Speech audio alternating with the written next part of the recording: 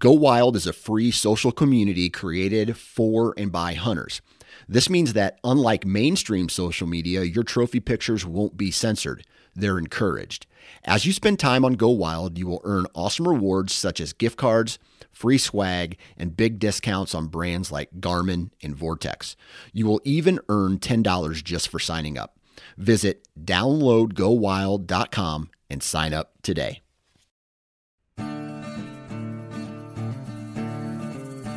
The Houndsman XP Podcast Network is taking you on the journey. Your host, Master Trainer Heath Hyatt, will combine his decades of experience as a houndsman and as a professional trainer that will light the path forward and make our packs lighter on this lifelong journey to become better hunters and houndsmen.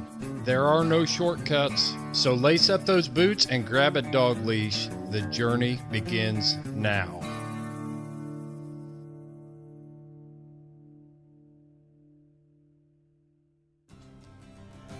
Hey guys, The Journey on Houndsman XP is teamed up with Go Wild.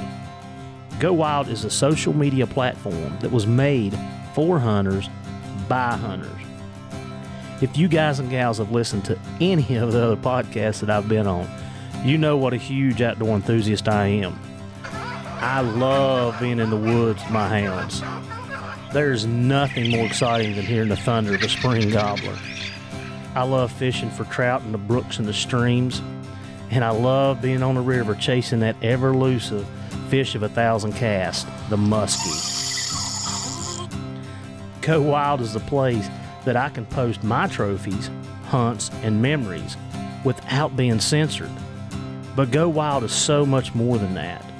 It's a place to share your stories, sharpen your skills, hone your tactics, get gear reviews, and shop for anything outdoors.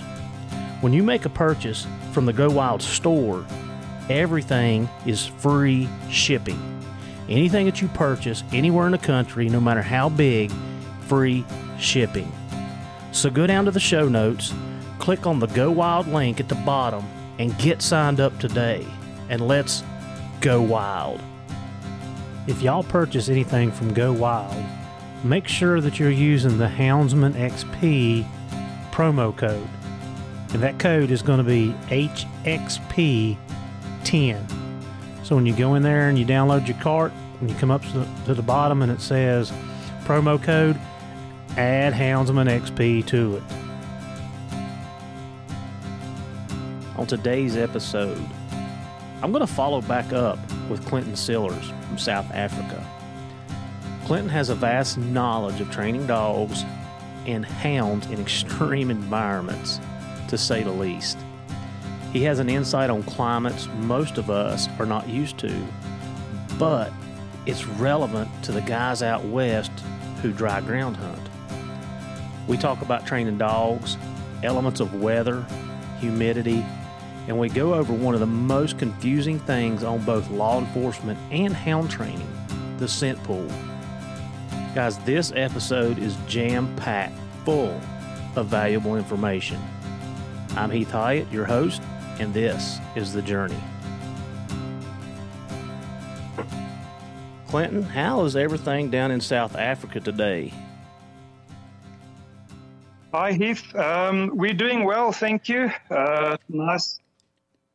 Thank you for inviting me back. We've had a really bad electrical storm last night where, it was very static. And we're known for our, it's basically called high-felt thunderstorms. So it's extremely static, and it's like a lot of lightning and rumbling and everything else. It was quite hectic, but fortunately it was followed up with, quite decent rains without any wind. So we didn't have any damage. We had about 1.5 inches of rain, which was absolutely fantastic because it's at the end of our raining season, and our rain season started well, and then it became very dry in the middle of the season, and so we need to to play a bit of catch up just to get water back into the earth dams and stuff, and just to extend our grazing and stuff for the commercial farmers in the area. Where I'm based, it is It's a dry area traditionally. We are almost classified as semi-desert, so we have very hot days. The nights can get extremely cold, and we do have dry spells that could run upwards of 5-6 years where it gets ridiculously hot and dry. And then we have good years, like this is now the second, third year that the rains have been forthcoming, and things are looking a bit better. So when you say a couple years without, like, is that without no rain or just like a shower and it's done? It's not putting water back into the earth. No, it's just we have way below average. We might end up having 35% of our average rainfall for over a 3-4 year period, which then leads to some of your trees start dying off. You start overgrazing your vegetation because your grasses tend to disappear. Your ground tables starts to go down, so a lot of people are putting down new wells and that kind of thing. It's a cyclical thing. It's been going on for decades and centuries probably. But yeah, we can have some really bad droughts, and what I've found is the drier it gets, just the hotter it gets. It's as if the earth just doesn't cool down, and I'm not in the hottest of places, but we comfortably run over 40, 42, 44 degrees Celsius, which is probably about in the vicinity of about 105 Fahrenheit your side. So it can get properly hot out here. Oh wow! And how does that affect the livestock and the farming? Like, to me, it seems almost, if you don't have water, things don't grow. They don't. And, it creates a serious problem because what people do is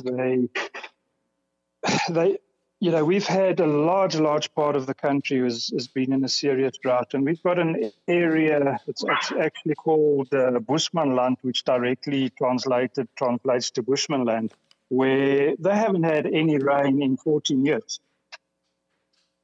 And, it's just, everything is just turned to dust. And, so what happens is everyone starts selling, and then the market gets flooded, and then the prices drop. And then in the shops, they push the prices up, and because there's a drought, they say meat's expensive because there's a drought. But meanwhile, the whole market is flooded.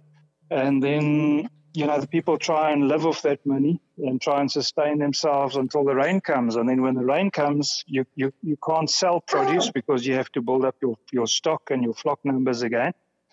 And that is when you do have a shortage, and that is when, the prices are then obviously going up because for real reasons. But it's cyclical. And fortunately, in South Africa, it's not, just as one part of the country might be going into a drought, other parts of country might be experiencing floods. So it's actually a very weird dynamic. And you'll find that, over the long run, things balance themselves out quite nicely because the one guys are having a really good season. On the other side, it might be, by us, it's more the southern and the western parts of the country is generally traditionally very, very dry, but the northern parts where I am can either have really good rains or we can have no rains. By us, it's very much Jekyll and Hyde kind of thing. When it can rain really, really well. And like I said, we can go 3-4 years with very little rain as well. And that is, it does a lot of damage. It doesn't do damage to the area if you can keep the livestock off. But, you can't sell all your livestock. You start getting soil degradation, erosion, and, all of these type of things. And where I live, it's extremely mountainous. Mm-hmm. And when you start stripping off your vegetation, and, when the big rains do come, you've got no retention of that water. That water runs away and it takes your topsoil with you. So our biggest challenge is actually managing, just managing our soil and our vegetation. And the only way we can do that is by, cutting the livestock numbers down, drastically. And, that's all you can really do. And then sometimes you think, well, just hold on. Next year is around the corner. The rain season is almost here. And then rain season comes and you get a few early showers and it looks promising. And then the rain stays away again. So it is farming. Farming is feast or famine. It's either, it's the same as the one area we had that's just come out of a serious drought. They've just had flash floods. And, that is just as devastating. It's, it helps for the rivers and for the water table and stuff, but for the agricultural sector, the guys have just planted, and half of their crops and stuff is literally washed away, and all that topsoil and everything gets lost. So it's difficult. I suppose it's the same everywhere in the world. We're more prone to drought than most countries. So, with that said, how does that affect your training, your trailing, and your success with those dogs? I know we had talked a little bit before we started recording, and you said the rain had dropped the temperature, the humidity was up, and you said your male dog was on fire. Tell me and us about that. Yeah, to give you an example, I've got one of these youngsters that I got from Tiens and Karika. I mean, he's 9 months old. He's naturally a slow dog. He's got a really deep nose, very, very methodical. And, he's not a racer. And we've now gone through 2 months of relatively dry and hot. And by us, the humidity is low. I mean, we were running 18% humidity-wise. And then we had a small little shower, and I took him out the next morning. And, he was really on fire. And then I took him out yesterday, and it had cooled down, and the humidity was up to about 60-odd. And, he was just plowing through everything. I could hardly hold on to him. I mean, he was on a track that was an hour old, but he wasn't even putting his head down. I mean, he was literally, his head was up and he was just in full odor. And I mean, this is a dog that normally very methodically, you can actually hear him scenting, as he works along. So it was as if that trail was 5 minutes old.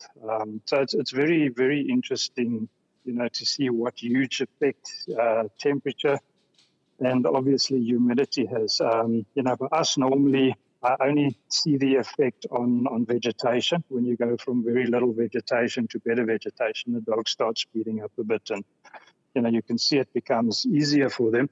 But with I almost want to say the humidity seems to, the moment we go below 30%, it's as if the dogs really, really, really battle. And, I say battle, really, really slow down in any case. And now you're saying, let me make sure I understand. So you're saying when the humidity is below 30, you're saying the dogs struggle? Well, they definitely slow down. Okay. And yep. they have to work the trail. You can clearly see the dogs are working the trail. It's not just, it's not easy for them. And, we regularly, in winter, we go down to 12, 15% humidity, and the dogs manage. But I think what makes it more difficult for us in winter is we often lose all of our ground cover. In other words, it would just be baked earth.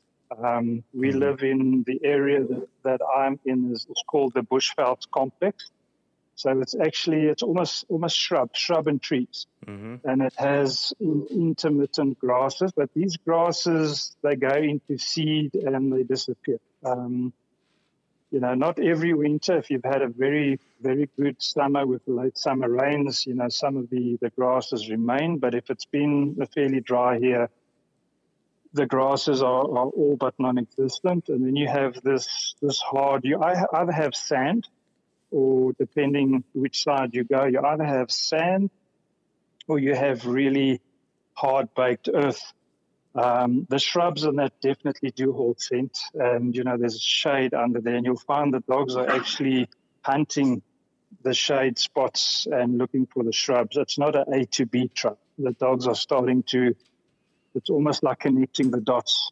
Yes. Where you can see the dog has veered off a bit, he's come into scent, he's worked it, he's gone into the, let's call it the open area, and he starts working it. He's not comfortable, he goes to the other side where there's more shade. And I find the dogs start to learn this very, very quickly. I think it's almost like you would do with your hard surface work. I think it becomes a little bit more similar to that type of stuff where you have odor that's just no longer existent, and you're looking for any bit of moisture, any bit of shade, something that will hold scent better, and that's where the dogs then gravitate to, and they start working it out that way. Yeah, so I want to paint a picture for, the guys that are hunting, and, we're still talking about trailing, the same purpose, same mission, but, when you're hunting and you're running an old track, and I've got a follow-up question for that too, Clint. So when you're hunting and you're running an old track and, those dogs, if you've got a good open-mouthed dog, and that dog's giving good mouth and then he shuts up and, you may have 30 seconds, a minute, 2 minutes that go by, and then, that dog opens again and letting you know that he's acquired the track again. That is the connecting the dots. That dog is working stumps and logs and bushes. And I put this phrase out there when Jeff and I had Jeff on. We call it twigging. When my dog's up on the laurels or the rhododendrons and they're smelling up on the bushes, I know that bears went through there and they're picking up that odor off his body. Like that bear has brushed up against that shrubbery, whatever it may be. And, it's not always, I think sometimes in our minds that we think that it's just like a drag. You drag a piece of hide through your yard, and that's what the dog's smelling, and that's so far from actually what's happening with the dog and the way they're working. And the connect the dots is a great analogy, and we teach it. I teach it in my tracking school when I'm teaching a dog. I try to have them visualize. This dog's connecting the dots, like he's putting the pieces of the puzzle together for you. So yes, I'm glad that you're using the same, terminology that we use with that. And I want to go back to that follow-up question on the humidity. So below 30% humidity, the dogs struggle. I think I'm with you. I kind of like that 60 and 70% humidity, but we have to pair the other elements with that. It's not just the humidity alone. Like what is your temperature outside? What time of day is this? Is it summer or winter? Like when you're in that 60%, like you said that, your dog was, just running basically with his head up. Like what was the other elements that linked that made that scent picture that well? Yeah, no, look, normally, when we have that type of humidity, it's normally not too early, even early mornings. When it's rained, the humidity might be 40, 50. But what I find is that the moment the sun starts, getting out behind the clouds, let's say 9 o'clock, 10 o'clock in the morning, and you start getting a bit of proper radiation, then the humidity spikes very, very quickly. And, the odor is very strong, but the scent does weird things. I think you start getting, I almost want to use the words, probably not the correct term, you start getting a bit of a thermaling effect, where you'll have scent actually rising and getting deposited. So even though the dog is very strong on odor, you'll find that it tends to deviate to the side a bit, and he investigates and he comes back. It's as if you have these pockets of scent that are, literally flowing and they get picked up and they get deposited again. When it cools, the moment it starts cooling down, then that seems to be a lot easier. The dogs just run A to B. It's a pretty straight line, and they're very, very, dedicated to the actual, track itself. But I found when it starts getting when it starts getting hot like that, I always look up. We have a lot of birds of prey, and when the birds of prey are thermaling, those are normally not ideal conditions to be running a dog, because you have a lot of these small mini thermals coming through and picking air up and depositing it just literally 100 meters further. But the dogs learn to work those conditions. It's just what I find is the handlers don't trust their dogs when they start doing that. They can see the dog's going in a direction, the dog is an odor, and then the dog veers off and he investigates, and, they think the dog is trashing, and they start correcting the dog and telling the dog, to get back at work. But the dog is still in the same odor. It's just there's a pocket there, and, he just wants to satisfy himself. And this is the problem, with these. It's very similar. It's basically aerial scent. So you get the very, very much the same type of scenario than you would with a scent pool. And with some dogs, they really battle with scent pools unless, you've given them enough exposure on it. And, I had a young dog yesterday where with this high humidity and this thermaling, he really ran the track well. And then when he hit the scent cone, he was a bit confused. He didn't quite know. He was working around it, and you could see he was getting a bit stuck. There was just so much odor, and the person had been sitting for quite some time. And with the type of trailing I do, my dogs often trail without someone at the end. And so every time I have people, I make use of the opportunity to put them at the end to expose my dogs to the scent cones and, all of that at the end. So he hasn't had a lot of that, and I could see it because, he had to really figure it out, and he would get a bit stuck, and then he'd work around the edges, and then he'd come back in. And he figured it out well enough. What I normally do when that starts happening, I just drop the trailing line because, I don't want the dog still getting himself wound up around shrub while he's trying to work something. And, so I normally just drop the trailing line and I allow the dogs to autonomously figure out the problem by themselves. I find as people, we tend to want to guide the dogs because we know where the runner is, but I mean, we have no idea what the odor is doing. Yeah, I want to go back and talk about scent pools because that dives into a whole different topic, but I want your take on it. But so I was running a tracking class last week, week before last, and what you're saying there with the dropping the lead. So I've got a really good handler that's got a young German Shorthair Pointer. The dog's got loads of potential, and pointers are a lot of pointers like to have that head up. That's their natural. Yep. That's genetic programmed. So we got into this open field. It was a cut cornfield, so it had been cut. The wind was blowing from the west to the east. It was blowing across the field from our right to our left.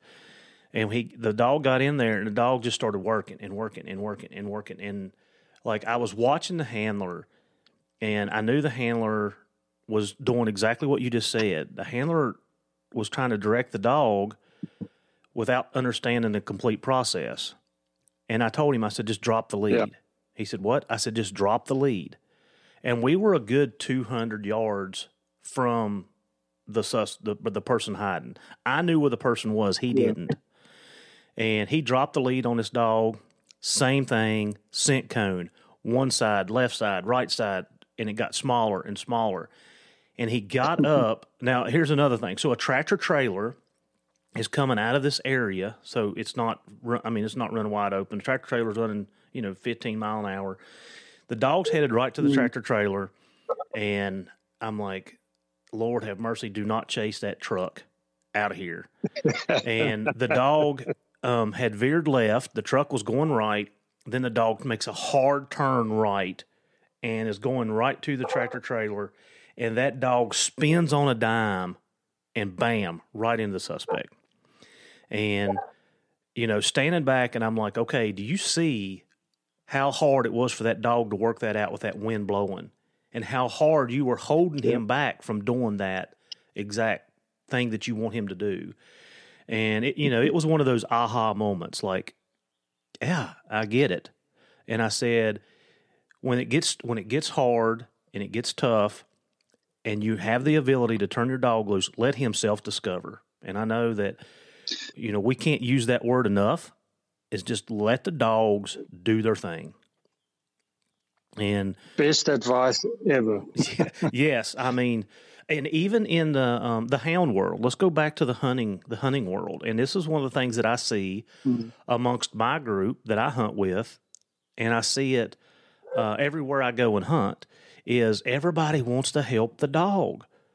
Like, just let the dog do his thing. If he don't find it or he doesn't succeed, that is a learning lesson for him. He will learn from that and do better next time. And it's a process. You and I had just had this conversation. Jeff had posted a video of a dog, a hound, getting into a proximity. So I'll explain that real quick to the listeners. A proximity alert is the dog picks up the airborne scent of the individual that he's tracking. So nose comes from ground to air. Boom, ground to air. He's picking his head up. He's popping. All right. And what people don't understand is that airborne odor is stronger than the ground odor, and the dogs naturally pick it up. Agree? It always trumps the trailing odor. Correct. Airborne odor always gets first prize. Okay.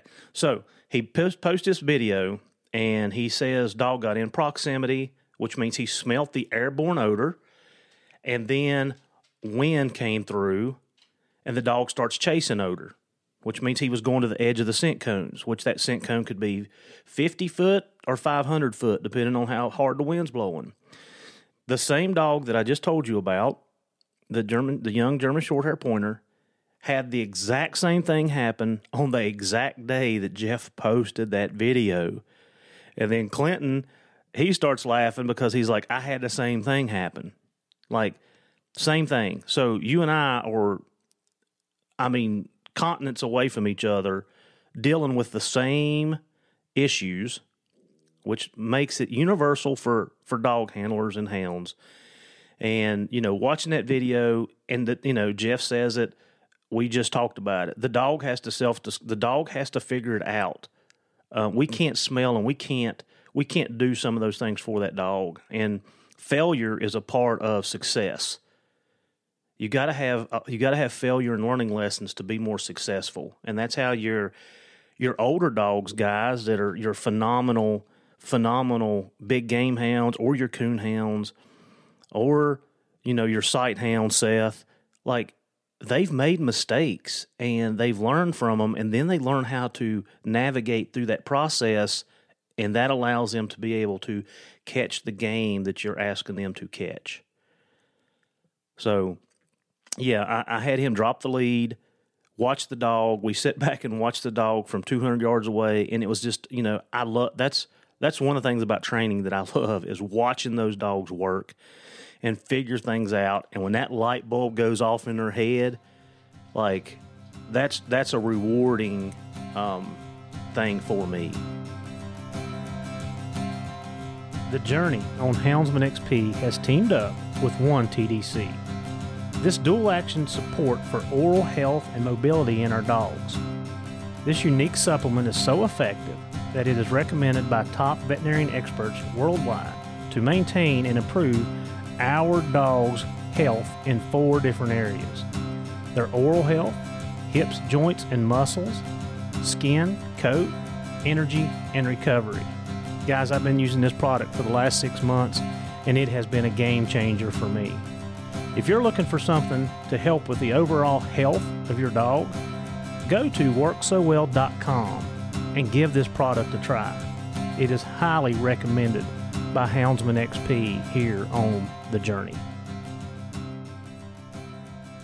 I'm 100% with you on that. You know, when I see young handlers and they're trailing the dogs, and you know, when the dog runs into a bit of a scenario where he's battling, you know, you actually see the handlers become defeated, and because the dog is, you know, there's a bit of conflict there that the dog needs to resolve.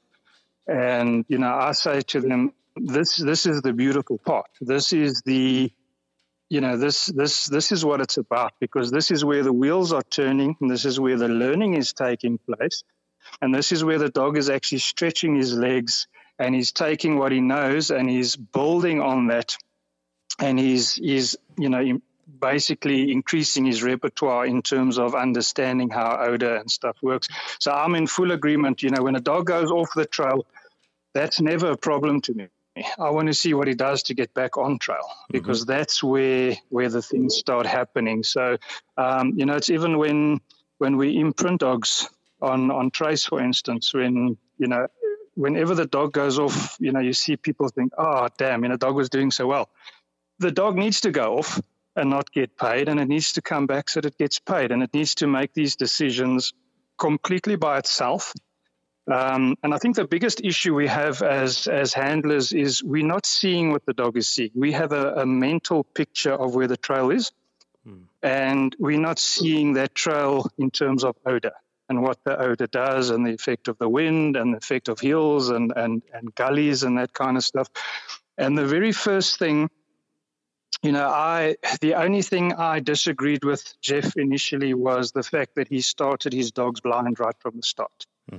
You know, I thought to myself, you need to first get a foundation, make sure the dog is fairly solid, and then, you know, blind is important. Now I have to eat humble pie, and I have to say to him, blind right from the start, because while you are teaching that dog, you are actually influencing him, and you are pulling him off odors that he should be on, and you're creating all sorts of conflict. And what I have found with students and handlers, if you start them on known trails, it's an incredibly stressful thing for them to go off and start doing blind.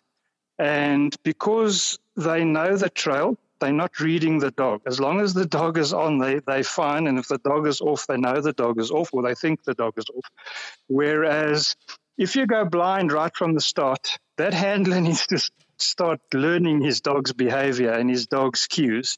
And there's never an influence. So that is honestly the only thing that I thought I didn't agree with Jeff's work initially. And then as I, you know, got into trailing more and more, and I started going blind earlier and earlier, I realized that the only truth is a blind trail. And, you know, for that reason, even if I've lain a trail, or, you know, I know where the trail is right from the start. I drop the leash, because then it's still blind for the dog at least, and I have no influence on the dog. Yeah, I had as that class went on, I had a couple of my handlers, very very new in the canine handling, and as I run tracks with them, I realized that they really didn't know how to read their dogs. And I had a couple of guys that were not in my group that had come from outside our group throughout the state, and same problem. Like, you guys, you aren't recognizing when your dog is out of odor. And here's the thing that really, when we have training next Monday, we're going to sit down and discuss this, is the amount of help they try to give the dogs. Clicking, hollering, pointing. Guys, and hound guys, this is for you too. Dogs are 80% non-verbal. 80% of their communication is non-verbal. You don't need to be saying, you know, especially for my canine guys, you know, get back to work, or, you know, they keep giving the track command. And I had two guys that was not a part of our group that were there. And I told them, I'm like, guys, every time you tell this dog to go track and he doesn't find a track and he doesn't get a reward, he's going to go find something to track. So Exactly. Get away from the verbiage and get away from assisting the dog. And I had this conversation with one of the guys that I hunt with. He's got a young dog. She's doing really well. And, I told him, I'm like, you've got to let her fail. You've got to leave her alone and let her figure it out. She can smell stuff you never know that is in this world. She knows better, and she's genetically programmed to do that. And it's a process. Just let her learn. Let her learn. And at 4 years old, she's a year old. When she's 4 years old, you're going to have a phenomenal specimen of a hound. But yeah, it's an extremely difficult thing for people to take a back seat and allow the learning process to happen. The very first thing I say to anybody that I work with when we work dogs is not a sound. Mm-hmm. I don't want you praising your dog. I don't want you talking to you. I've never seen, any negative effects from little to no impetus from the handler when dogs are working. But I've seen a hell of a lot of problems, due to people constantly. Every time you praise the dog's looking over his shoulder. Meanwhile, he was trashing on Coyote bloody scat, and when you rewarded him at that moment. And, so for me, I agree. I don't like, especially on the anti-poaching side, you can't be talking to your dog consistently when you are, tracking in the night, and you're trying to find poachers. So, I believe, the only time there's verbal, when I'm verbal with a dog literally is when I ask them to take a track and when I thank them at the end, when I, praise them. There's virtually nothing in between. If I see a dog that's has lost a track and he's worked really hard and I see him pick it up and I see there's a footprint lying there and I'm 100% sure, I might tell him, good dog. Just especially the younger dogs, just that little bit of confirmation. Mm-hmm. But I believe we are our dog's biggest downfall when it comes to training. We are. There's no question about it that we are the Achilles heel of our dogs. Definitely. Yep. No, undoubtedly. So I want to go back, Clinton. I want to go back to the scent pool. And first I want to explain what a scent pool is. And I know that on some of the prior podcasts that we've talked about it, but in case you're a first-time listener, we're glad to have you on. But I'm going to explain what a scent pool is. And Clinton, I want your take on what you see when your dogs hit a scent pool, the behavior that you see, and some of the things that come out of that. So a scent pool is, and this is how I describe it when I'm teaching new handlers, is if I take a glass of water and I tilt it to where it starts dripping and it hits the table or the countertop, the more it drips, the more it pools. So that water's going from the glass to the countertop, and it's getting bigger, and it went to a drop, to 2 drops, to a little puddle, to a medium-sized puddle, and then all of a sudden I have a glass of water on the countertop that may spread all the way across the countertop. So if you can put that into a visual, a scent pool is when a person or animal is in one place for a long period of time, and their odor or their scent, we got into that too. We'll call it scent. When their scent starts building and getting bigger and stronger and bigger and stronger and bigger and bigger. And the longer they're there, the more that odor spreads throughout an area that, in reality, could cover the size of a football field. Just to give you a visual and put that in context for you guys. So a scent pool is when somebody or something sits still that puts off odor, scent, and the longer they sit there, the more the scent spreads. So, Clinton, when your dogs hit a scent pool, when you run into that first, how do you recognize it? And then what happens to the dog's behavior? All right. Firstly, I think that's a fantastic analogy. I'm going to definitely use it. I've always said to people, if your neighbor is barbecuing, you always know which neighbor it's barbecuing because you're standing outside. But if your wife has burned food in the house, and you had to take a stranger and blindfold them and put them in the house and say, go and put off the oven, that person wouldn't be able to find the oven based on scent, because the whole place is just totally flooded. But I really like your analogy very much. With inexperienced handlers, or even more experienced handlers, what I find is initially when they start, they normally don't pick up. You start getting these few head pops before they actually hit the scent pool. And, where the dog is trailing and then his head comes up, and he's trailing and his head comes up. And then after that, you might find that it becomes a little bit more directional. And, the dog is starting to, look into a bit of an area. And then when they hit the scent pool, most of the time the handlers think the dog has literally lost the trail. Mm-hmm. Yep, exactly. Because the dog's head comes up and he's now not directional. He's actually starting to hunt to the left. He might even turn around and start and hunt to the right. So now it looks like a dog that's trying to reacquire a trail. And he was trailing beautifully, and suddenly, boom, the dog has run into trouble. And that's what I get most often than not. I'll ask people what's happening now, and I'll say to my dog's no longer on trail. He's hunting for odor. That is I would say 70% of time, the most common thing. So what I find is, there's a lot of things in terms of wind direction and wind speed. All of these things play a role. If the wind is blowing towards you and it's relatively strong, the dogs generally work into it quite nicely. They don't go too wide. They'll negotiate it quite easily. But what I find is if it's fairly dead, or the person's sitting in a depression, and you have that odor, like you said, that glass of water, you have half a football field that's just totally flooded with odor.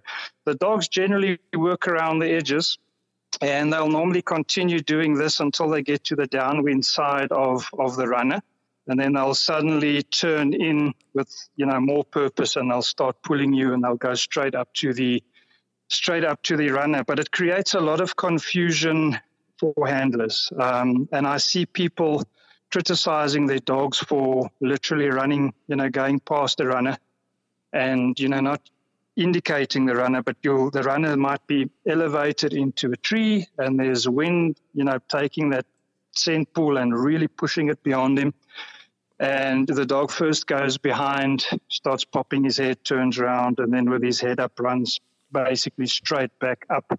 So, for me, it differs. I've seen dogs work it completely different in different conditions. I had a bloodhound, a really nice bloodhound that I trained up for a guy, and they do rural safety, and they've got drones and everything else. And they were chasing assailants, and they were doing really well. It's a very open area, and the dog started popping his head, and he said, let's rest the dog a little bit. And he phoned me, and he told me what's happening. And I said, how strong was she on the trail? He said, well, her head was down, and she was just dragging. He had to just, and I said, and he said, well, then her head came up, and she went left, and she went right, and he stopped. And I said to him, those guys are in front of you. He said, no, it's completely flat.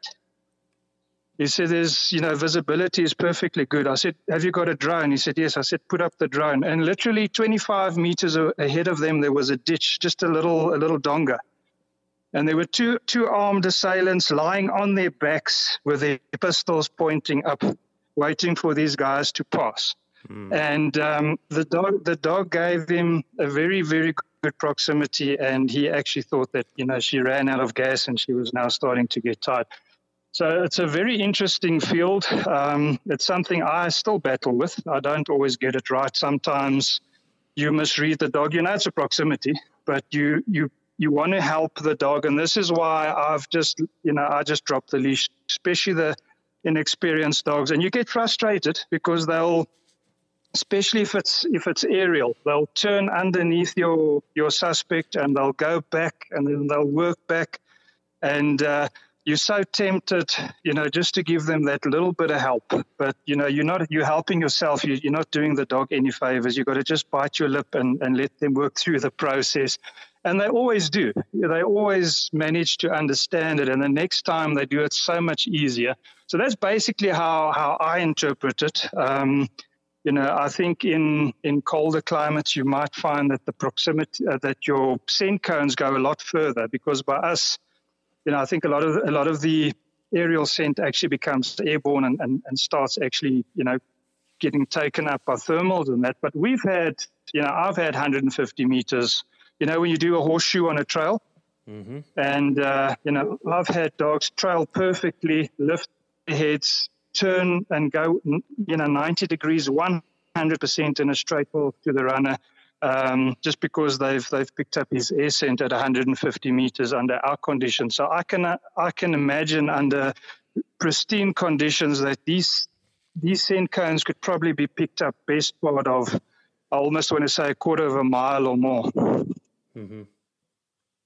Yeah. Well, and so why I had you explain that, because you're giving a very good description of what happens, and I'm gonna transition this back to the hound world, because we're running off lead, and this is what I see with my hounds. You've described what I see in the police world, and I can set that scenario up every day in my training, and I can shut a dog down, which means I can go from a good trail and pulling hard, just like you described that bloodhound, pulling, and then it's like they run into a fence and they've lost it. I can set that scenario up daily in my canine training. Now, let's flip that over to the hound world. Your dogs are, and especially you bear hunting guys, you guys that are trailing bear, like I'm going to paint this picture because you've seen it 100,000 times. Your dogs are trailing, they're giving good mouth, they're trailing, and then all of a sudden, boom, you hear them, they're quiet. And then you're like, well, what happened?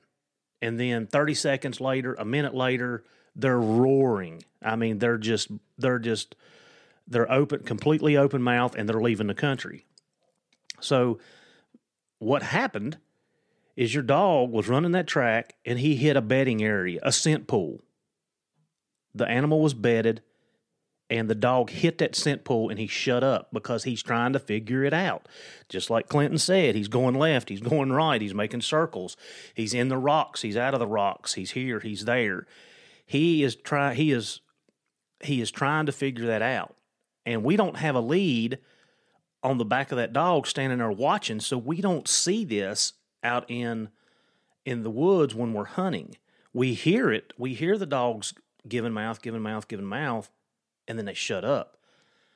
And then all of a sudden, like I said, it could be 30 seconds, it could be a minute, it could be a couple minutes. The dogs they blow up and the race is on. And they work through that scent pool, and either the animal has escaped out of the back of that somehow, some way, and they found the exit track, or they've jumped the animal up if it was bedded up tight, and the race is on. And that is a very good description of a scent pool and what's happening. But the dogs it's like they've flipped a switch. They go from like trailing to almost like you said, Clinton, that it's almost like they lost the track. And if we were holding the lead on our hounds, we would think that a lot. But in reality, they're just working the fringes of that scent cone. And that scent cone could be, like we said, size half a football field. They have to work through that to find where the source is at because there's so much odor there. I love the analogy of the toast and trying to find the oven. So I'm going to use your analogy. But yeah, so that's kind of a picture of what's happening with the scent pool, and it happens a lot in our hunting, in our hunting, and maybe we recognize it or don't recognize it, but if you pay attention going forward, you're going to hear that and you're going to know exactly what's going on. Give your dogs a little time to work through it. Don't be in a rush. Don't start toning your dogs or hollering for them. Give them time to work that scent cone out, and more than likely they're going to get that game up and get him moving. So that was a great discussion on a scent pool. Like, it was a great discussion on the scent pool.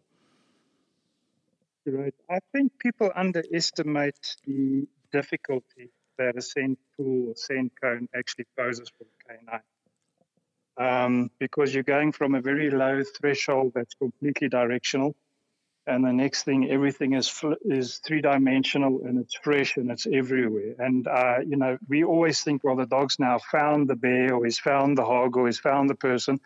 The end should be the easiest because there's a lot of scent there. But the converse side of that coin can actually be very, very complicated for a dog to try and actually sort out and understand. It's a lot of odor. It's what we were explaining. There's a lot of odor, and I'll give a real quick story.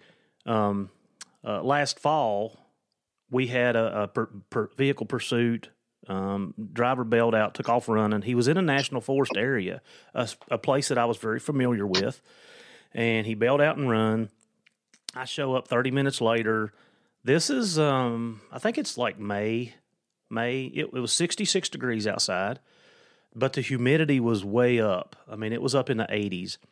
So I literally circled the car to try to find the exit, which I knew the direction he went, but I circled the car. Pino picked up the track, acquired the track. We went down over the side of the mountain. Pino's pulling me pretty hard. And we're going down the side of a ridge. So I'm trying really hard to hold him back and keep him at a good speed. And he throws a proximity and he stops. And I'm like, crap. Well, we look up and there's a hat laying beside a tree.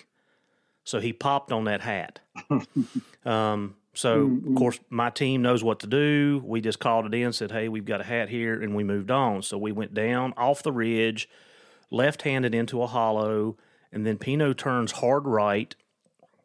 And like I said, I've got a tracking team with me. Pino turns hard right, and he goes down, and he's pulling me I'm literally holding him back, trying to keep him from running us in the ground. I'm holding him back. So that's he was pulling really, really good. And we get down in the base of this hollow, and he does the exact same thing, Clinton. It's like he hit a wall. Boom. Stops. And I'm like, okay. And, it's nighttime. I've got a headlamp on. Visibility's not really good for me. And then he starts working side to side. And I'm like, okay, got a scent pool. So I tell my TL, my team leader, I'm like, hey, we're hitting a scent pool. And all my team knows what a scent pool means. It means,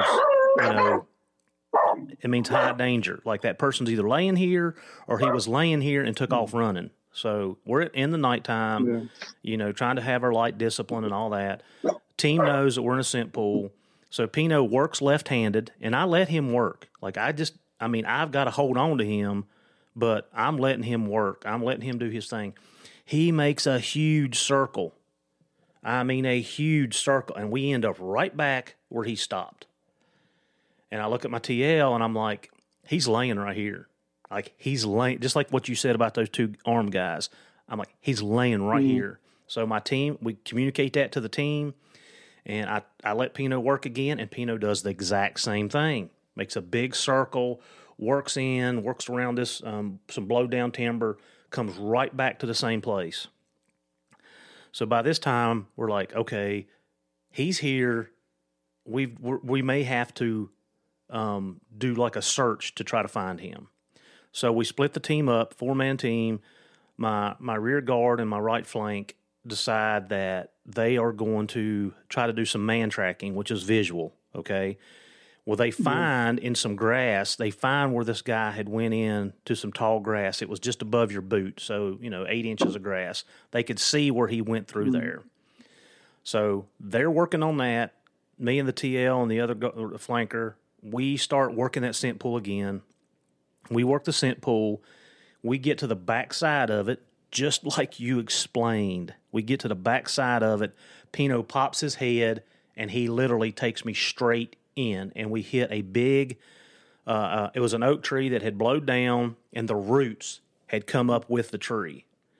And my other two team members were on the other side of those roots, and they had man-tracked him into those roots, and he had buried himself down underneath the roots of that blowed down tree. And we were on the back side of it. Pino finally picked it up, and we kind of come to the same place at the same time and was able to locate him. But the reason I tell you that and tell the listeners that, it took about 30 minutes. 30 minutes. For me to get from the car to the scent pool took me about 7 to 10 minutes. Easy. Right. And took me 30 minutes to find where that scoundrel was laying because of the scent pool. Like, it's not easy. No, it's a very, very interesting phenomenon. I would imagine with the, with hunting with, hounds, I've actually, if you see how smart a lot of these, animals are that are adapted to be hunted, they'll bed down and they'll disappear and then they'll backtrack and, you see all sorts of funny things going on. So I can imagine, how difficult it must be, just hunting, even simple things like boar. If you look at the tracking on some of the garments of the guys that will be hunting them and you see what those boar actually do once they start running, with us, our side, our pigs are smaller, but they're faster. And, I almost want to say wilder in the sense that, if there's a dog, if a dog opens up maybe, 300 meters away, the pigs are gone. They just let it rip. And if you see where they go and then they literally come back to where it started and they backtrack the direction that they came. So, you look at these things and you realize that, for a dog to actually do the math and the amount of experience you need to put into them to understand all of these things, it's just absolutely astounding. Yeah, and I think, going from the LE training side of things to the hound side of things, and I've said this before on this podcast, that it has opened a whole different world of learning for me, because I don't get to see a lot of what my hounds do. I turn them loose and I pick them up. Basically, that's the part of it. I turn them loose. I go to where they're at. I try to follow them. Very, very seldom am I laying eyes on them. And then, on the law enforcement side of it, like, I've got a 30-foot lead attached to these dogs every day. I get to watch this behavior every day, and it opened my eyes to what's going on, what the dogs are doing. Like, it was like eating humble pie, because you think you know what your hounds are doing, and then you go and you start putting a lead on another dog that's doing basically the same thing, and it's like, man, I didn't know nothing. Like, I didn't realize this stuff was going on, or I didn't realize that, I know that, my dog can track better in the snow as long as it's not frozen, and yes, a little bit of moisture helps my dogs, and when it gets hot and the sun's at 12 o'clock, dogs struggle. Those things, like, that's just kind of, if you pay attention, but then after doing it, it's like, now I know why. Like, I know because this element and this element doesn't line up together. Just like what you said, your air's cooled down, your humidity went up, and now the dog's on fire. And you were talking about the vultures and stuff circling. And Gavin Lippis actually put this on one of our podcasts, is, that you're looking at the barometric pressure. And when the barometric pressure is high, which we would not think that would be normal, when it's high, everything is good. The air sending ability is good. But when the barometric pressure is low, it's pushing that odor straight up in the air, and that's why those vultures are circling, is because it's pushing the scent away from the earth, and that's how they're finding that they're dead, their roadkill or dead animals or whatever they're looking for. It takes on a whole different perspective in training and learning. And when you start learning the little tidbits, I think it always gives you an advantage to being a better handler, whether it be hounds and hunting or, chasing guys down like you do and the stuff that we do. I think everything that you can learn and everything that you can do to make yourself more knowledgeable, and knowledge is power. It makes you better. Undoubtedly. And I think, the more we learn, the more we realize that, we're just scratching the tip of the iceberg. There's so much more to learn. And, by me, for instance, we have these high-felt thunderstorms where it would be a perfectly clear day.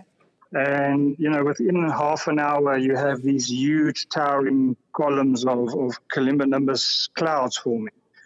And, if you see that, those guys starting to stack up, you're going to have a hell of a day trailing because, everything is just being sucked up and all the moisture is being sucked up into the atmosphere. So then you need a dog that can go back to let's call it the tracking aspect, where you can actually work that ground disturbance and is not just fixated on odor. Mm-hmm. It was very interesting. Initially I heard the term trailing.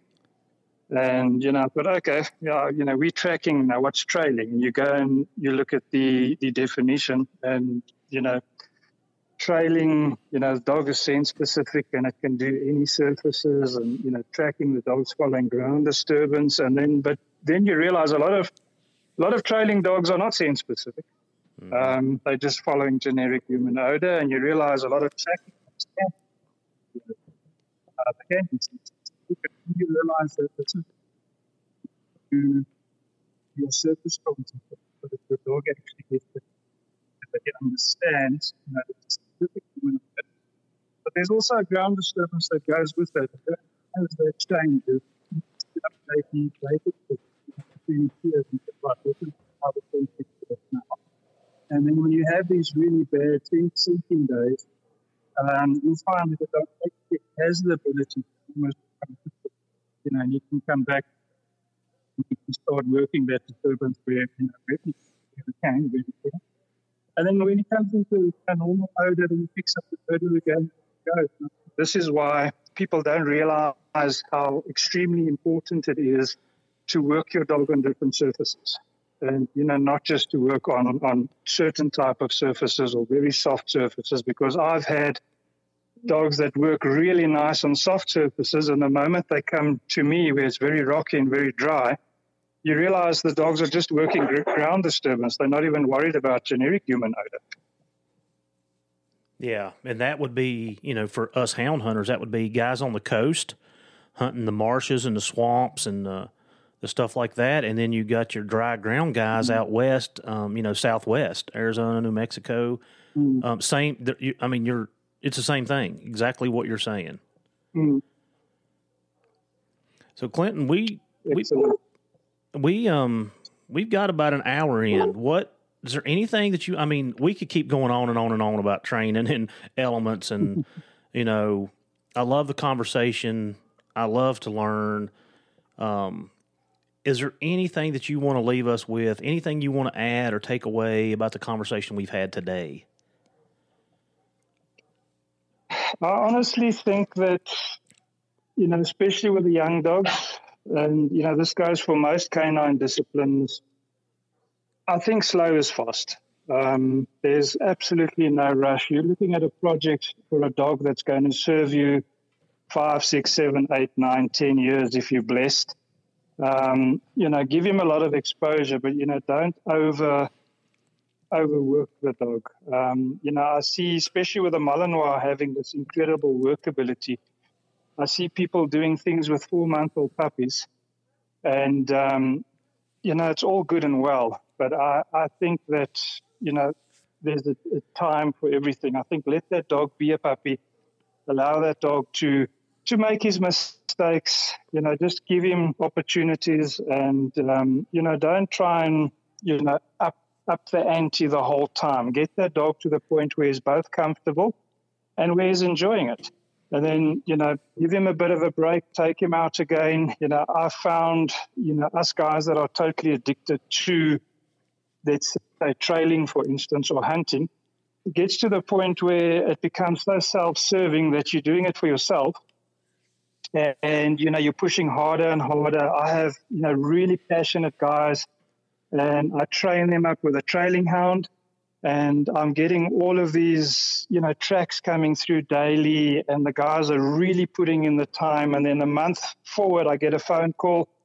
the dog is messing around. And I, try and find out what's happening. And I say, well, the dog is leaving the trail. He's showing interest in a lot of other things. And I'm like, how long was your last trail? No, it was about 4 kilometers. The previous one, no, that was 6 kilometers. And then I say to them, all right, listen carefully. Put the dog in the kennel, feed it, water it, forget about it for 5 days. And then take it out and put it on a trail and tell me what you see. And 99% of the time they come back and they say the dog was 100% on point. And I always ask people, why do dogs trail?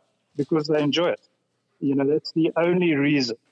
And if you've got a young dog and he's a superstar and he's doing really well, what do? We start expecting more of him. We start increasing his workload.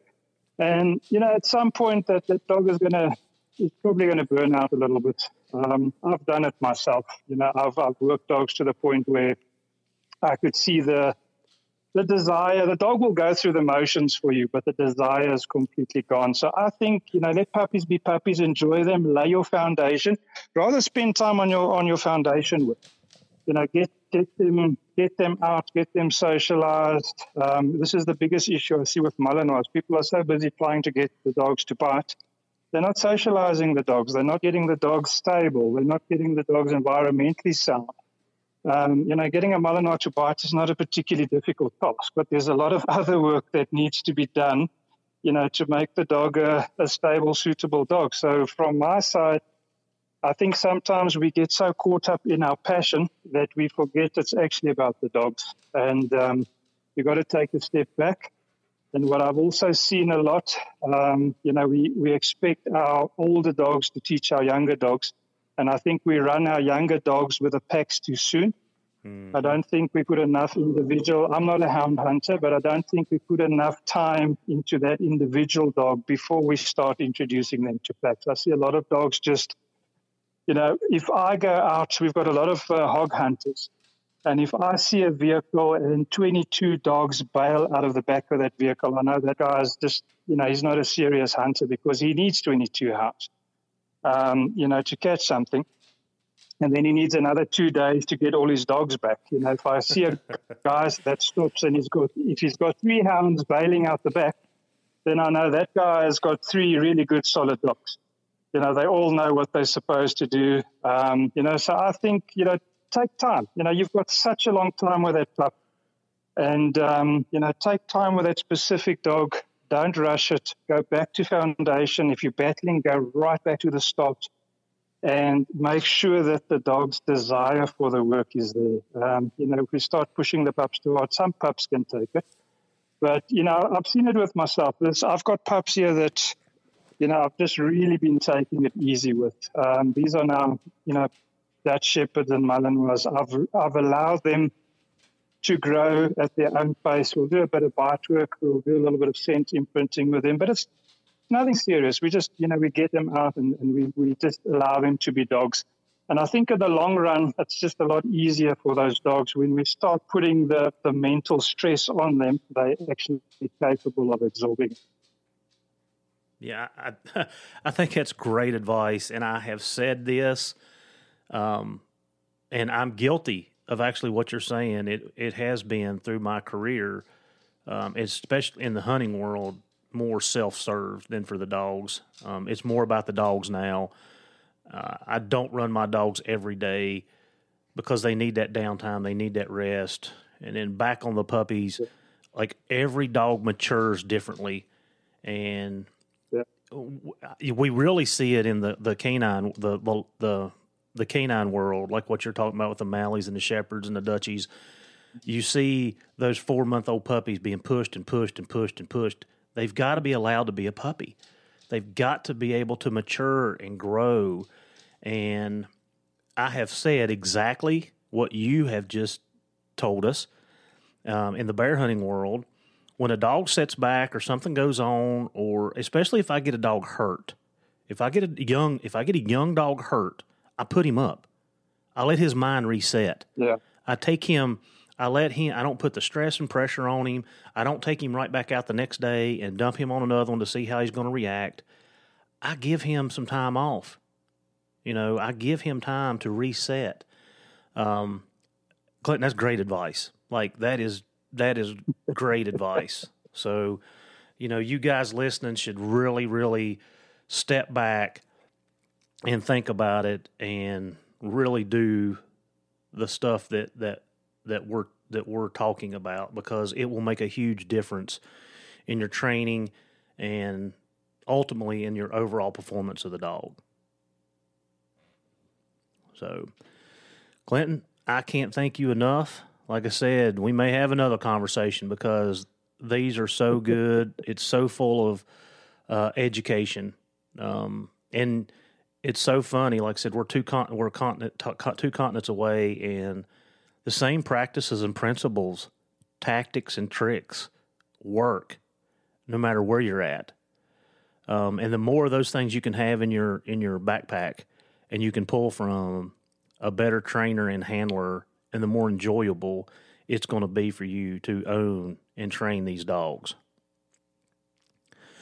Definitely. I think the synergy, with the world that has become a global village, it's just wonderful being able to share information and knowledge with like-minded people. So I suppose, technology does have its upsides, and it's always nice knowing, what people are doing on the other side of the pond and realizing that there is definitely a golden thread, that works right across, be it law enforcement, be it hunting. Dog is a dog, Mm-hmm. and they all have the same basic needs. And if we start training dogs out of a dog's point of view instead of trying to train the dogs out of our point of view, things just happen so much easier. And you can't teach scent to a dog. A dog can, through self-discovery, learn. So the more we give the dogs the opportunities to figure things out and be successful, the happier they are. And, I've even had dogs with, over-aggressive dogs with aggression issues, where I've just done a bit of scent work with them, and it just balances those dogs out completely without doing anything else. Mm-hmm. Yeah. Well, it's good stuff. Clinton, as always, we end the podcast with thank you for helping us teach, train, and definitely learn. This was a great learning session, so thank you. Always lovely talking to you. Keep well, Heath.